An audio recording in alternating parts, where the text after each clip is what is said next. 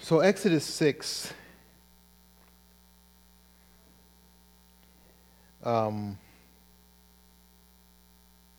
verse 9, I call it too poor to pay attention.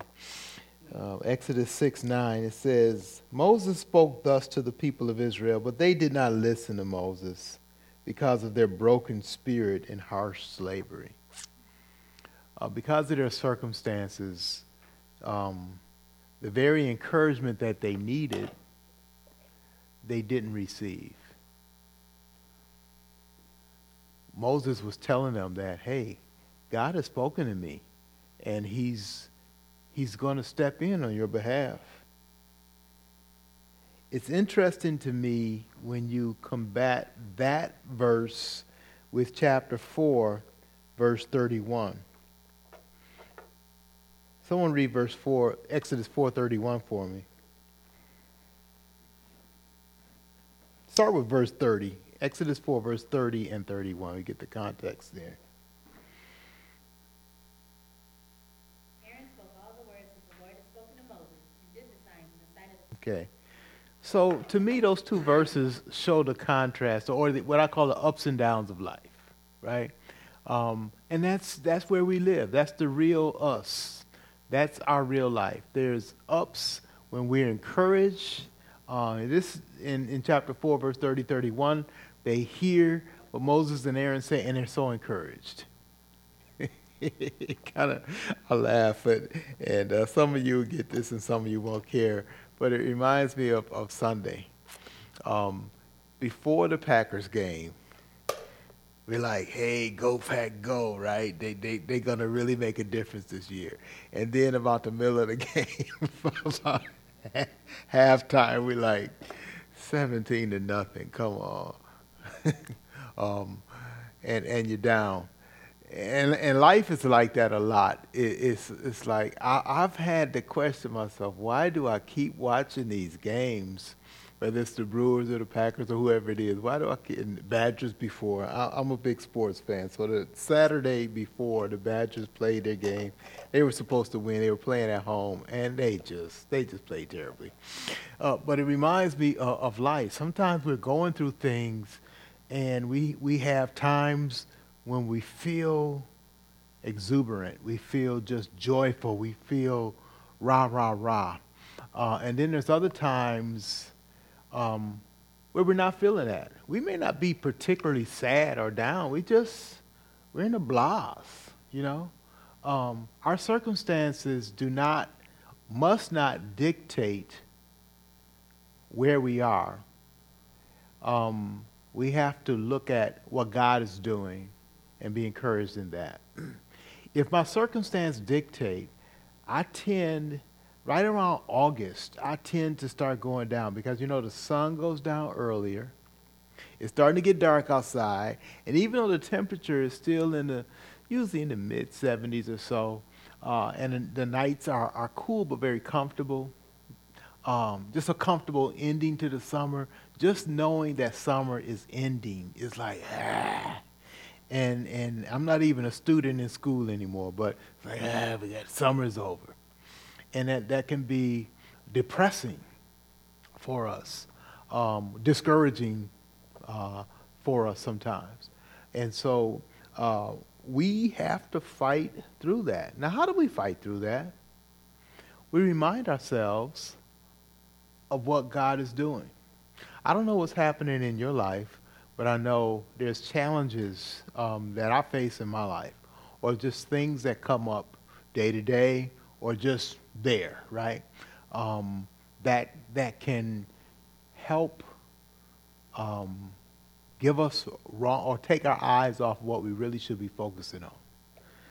And so, if we're just focusing on circumstances, we can succumb to the spirit that just draws us down.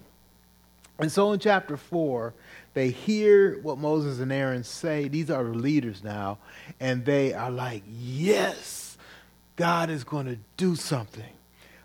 He sees our condition. He's going to work. And then in chapter 5, Moses and Aaron, you know the story.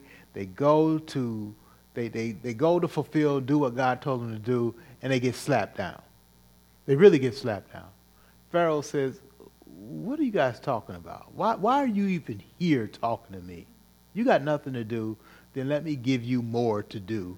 And I'm going to have you get your own bricks and make that, since y'all got so much free time. And that's what he does on them. And that's a tactic of Satan. He wants to really slap us down. And yes, why does God let us go through these things? Is because we cannot afford to gauge God's work and God's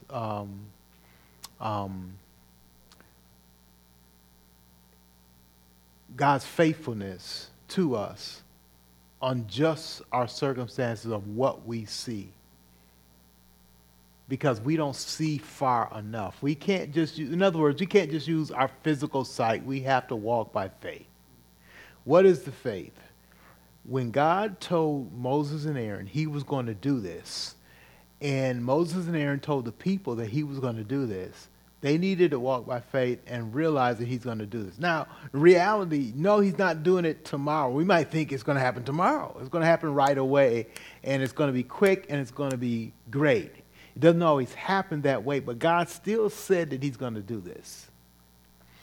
And he takes us through this process of learning to trust in him. I can think of several things in my life that are going through that process now of learning to trust in God. And I don't like that process. I don't like it. I don't like having to go through another challenge to trust in God again. It's hard to go through. But that's just the physical, the flesh me, not wanting to go through a challenge. I don't like being disciplined in my eating. I don't like exercising. I don't like waking up in the morning. I don't like doing a lot of things that I know I should do. And once I do them, I'm okay. It's like when I get out of bed, you know, one of the things I hate, and I know I'm just rambling a little bit, I hate turning my alarm on. I hate when an alarm comes on. I have two settings on my alarm, and the other night I set it on the wrong setting. One setting is the regular, what I call regular alarm mode, and it comes on at the time, and it just, you know, it's I don't know what it is, a beep or whatever. But the other one is like crazy. It comes on real glaring. It's like, and I'm like, oh my goodness, and I have to jump out of bed and turn it off real quick. Because, you know, I'm afraid Donna's going to wake up, everybody else in the house, the whole neighborhood is going to wake up, it sounds like. And I don't know why, you know, I accidentally turned that on. It's like, I don't need that. And when that comes, like, man, start my whole day with this nonsense. And so you have to recondition myself, right? That doesn't set my whole mood for the day, the circumstances. Get over it. This is, you know, God is still here. He's still working. You didn't want to get up today, so what? Get up. What I find, though, is once I get up and get going, I don't make the decision whether I'm going to get up laying in bed. You know, if I did that, I never would. I just turn over, go back to sleep, and, you know, wish for a good day. I get up and I get going. And I find that as I get going, God is meeting me. God is restoring me. God is getting me ready for that day that I'd rather not face anyway. I just want to bury my head under the pillow and stay asleep. We feel like that. In fact, we feel like that more often than not. We have to fight through the emotion of life and not live on emotion but faith. Doesn't mean that we don't have emotion or that we have to ignore our emotion.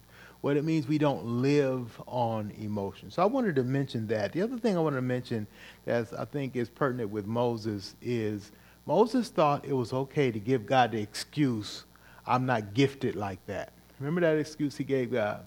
God says, hey, here's the job I gave you to do. And Moses says, I'm not an eloquent speaker.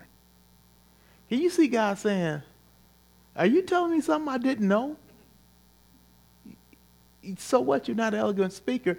I'm still calling you. And Moses thought that was a fine excuse.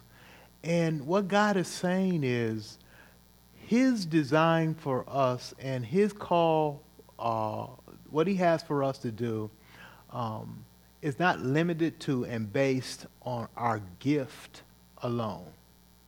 We live in a culture that says your gift carries the day.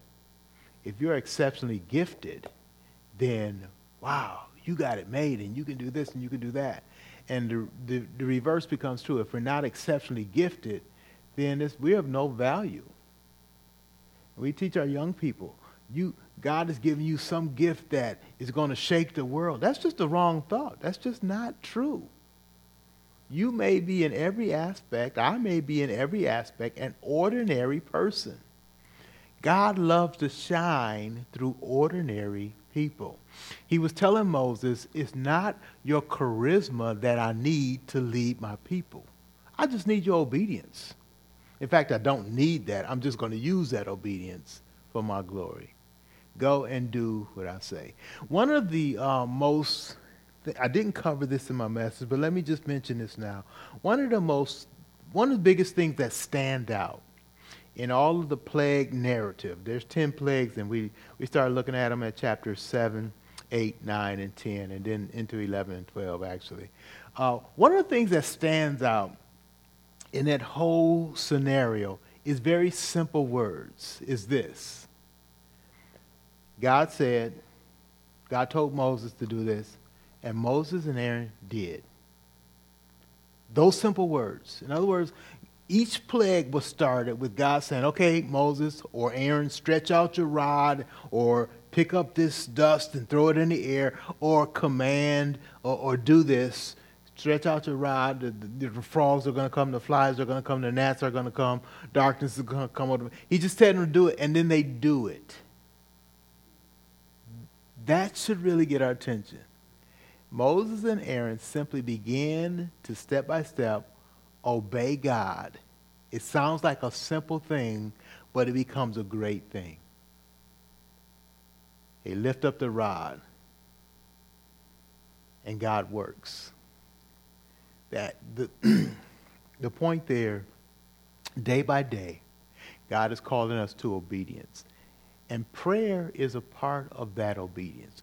Prayer is the thing. Why is prayer so hard in the church? Why is prayer so a hard part of my life and your life? Because it calls for simple obedience, and obedience is always based on faith. That God is going to do what he says he's going to do. So tonight we're going to pray. Tonight we're going to pray like we normally pray. And we're going to ask God to do things. And it's going to seem like some ordinary things, and it's going to seem like some extraordinary things. But we're simply going to pray, and we're going to believe as we pray that God does things in answer to our prayer. He wants us to be obedient, and he wants to bring about what he's going to bring about in answer to our prayer. It's amazing. God told Moses and Aaron, tell Pharaoh this, tell Pharaoh that. They did, and God worked. Why does God respond in answer to our prayer? To bring about our faith, to challenge, to encourage us to continue to be, to put our faith in him, and to allow us to see that step by step, to see that happening. What about you? Do you have some challenges in your life right now that God is challenging you to believe in him in faith? And it seems like some of the everyday stuff, right? He's saying, continue to walk in obedience to me, and let your obedience be a show of your faith in me. Let's continue in prayer. Let's continue in faith, letting God work. Whether we have emotional ups or downs, let's continue in faith, trusting God, believing God.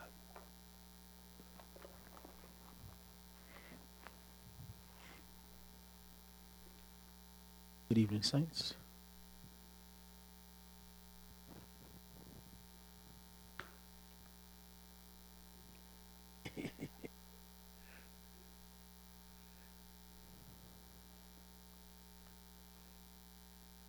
We're going to be doing our meditation through the Gospel of John.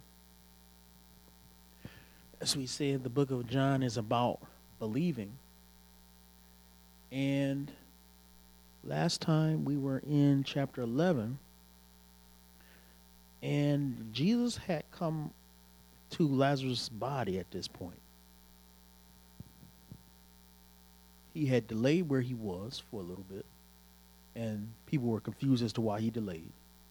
And then last week we saw the reaction of the two sisters, Mary and Martha, and the reaction of the Jews. And Jesus wept. We talked about Jesus weeping and why did he cry and why death is something that's sad and something that we shouldn't pretend is not sad. It is, right? Because God in flesh is crying. So then we get into verse 38 of chapter 11. Then Jesus, deeply moved again, came to the tomb. It was a cave, and a stone lay against it. Jesus said, "Take away the stone." Martha, the sister of the dead man, said to him, "Lord, by this time there will be an odor, for he has been dead 4 days." Jesus said to her, "Did I not tell you that if you believed, you would see the glory of God?" So they took away the stone. And Jesus lifted up his eyes and said, "Father, I thank you that you have heard me. I know you always hear me, but I said this on account of the people standing around, that they may believe that you sent me." When he had said these things, he cried out with a loud voice, "Lazarus, come out." The man who had died came out, his hands and feet bound with linen strips, and his face wrapped with a cloth. Jesus said to them, "Unbind him and let him go." Many of the Jews, therefore, who had come with Mary and had seen what he did, believed in him. But some of them went to the Pharisees and told them what Jesus had done. So the chief priests and the Pharisees gathered the council and said, "What are we to do? For this man performs many signs. If we let him go on like this, everyone will believe in him, and the Romans will come and take away both our place and our nation." But one of them, Caiaphas, who was high priest that year, said to them, "You know nothing at all. Nor do you understand that it is better for you that one man should die for the people, not that the whole nation should perish." He did not say this of his own accord, but being high priest that year, he prophesied that Jesus would die for the nation, and not for the nation only, but also to gather into one the children of God who are scattered abroad. So from that day on, they made plans to put him to death. Jesus therefore no longer walked openly among the Jews, but went from there to the region near the wilderness, to a town called Ephraim, and there he stayed with his disciples. Now the Passover of the Jews was at hand, and many went up from the country to Jerusalem before the Passover to purify themselves. They were looking for Jesus and saying to one another as they stood in the temple, "What do you think? That he will not come to the feast at all?" Now the chief priests and the Pharisees had given orders that if anyone knew where he was, he should let them know, so that they might arrest him.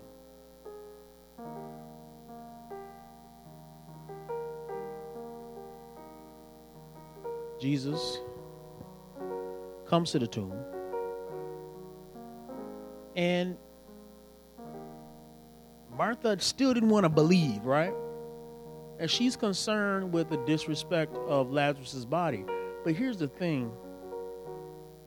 Why would she believe that Jesus would do anything disrespectful?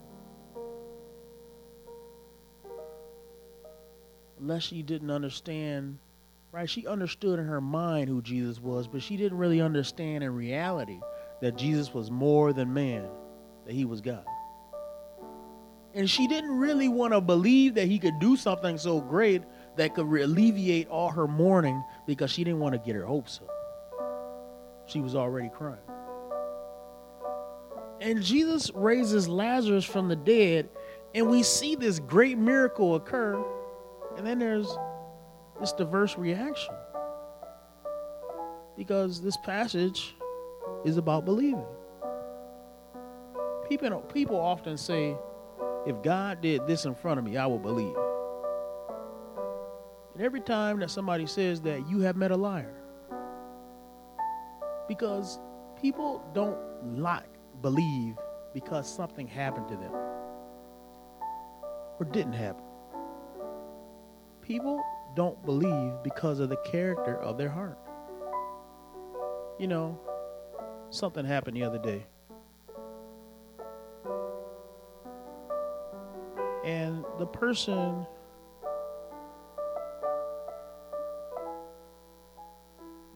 who this happened to, they act like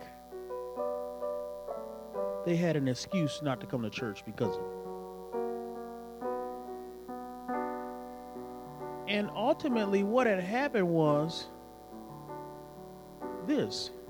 If you want a reason not to come, you're going to find a reason. But if you want to serve, no reason is going to stop you.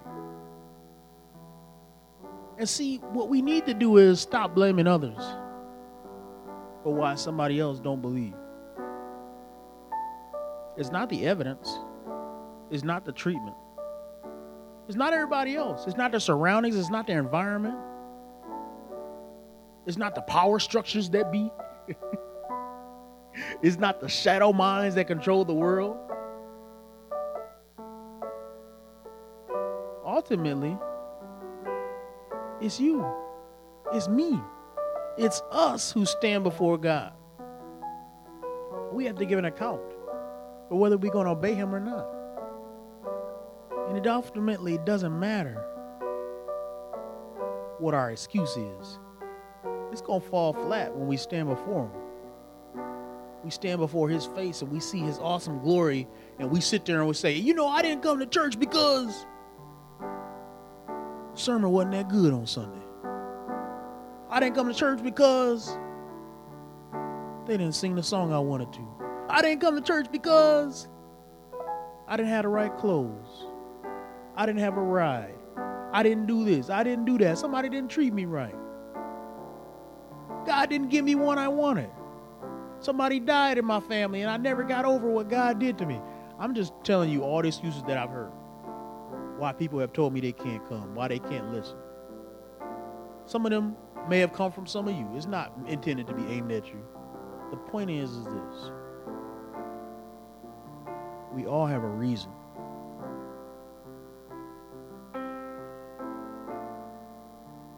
We all got a reason. But when you look at Jesus, and you look at what he did, and you look at his work,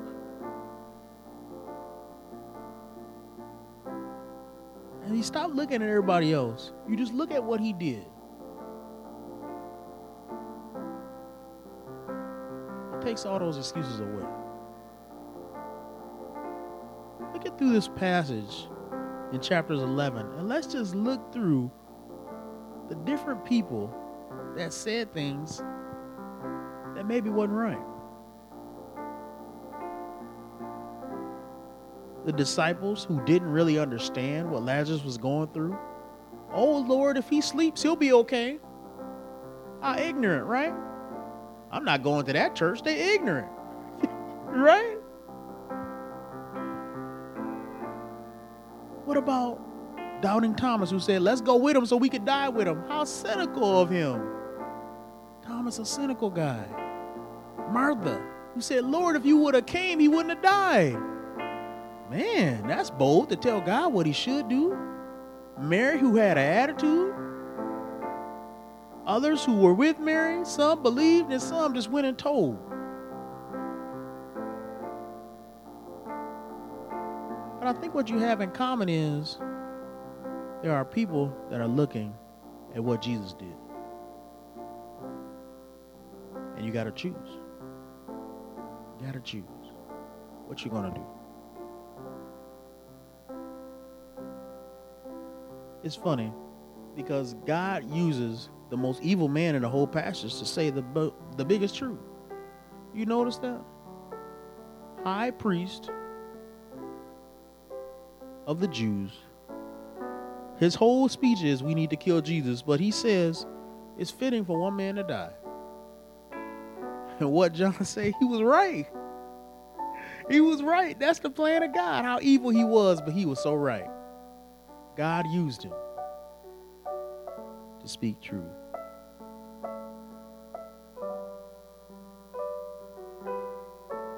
And John says this, he would die not for the nation only, but also to gather into one the children of God who are scattered abroad. If he would have just said he died for the nation, that would have meant he would just die for the Jews. But he said he died for those who are scattered abroad. And what that means is, ultimately, Jesus is searching us out individually.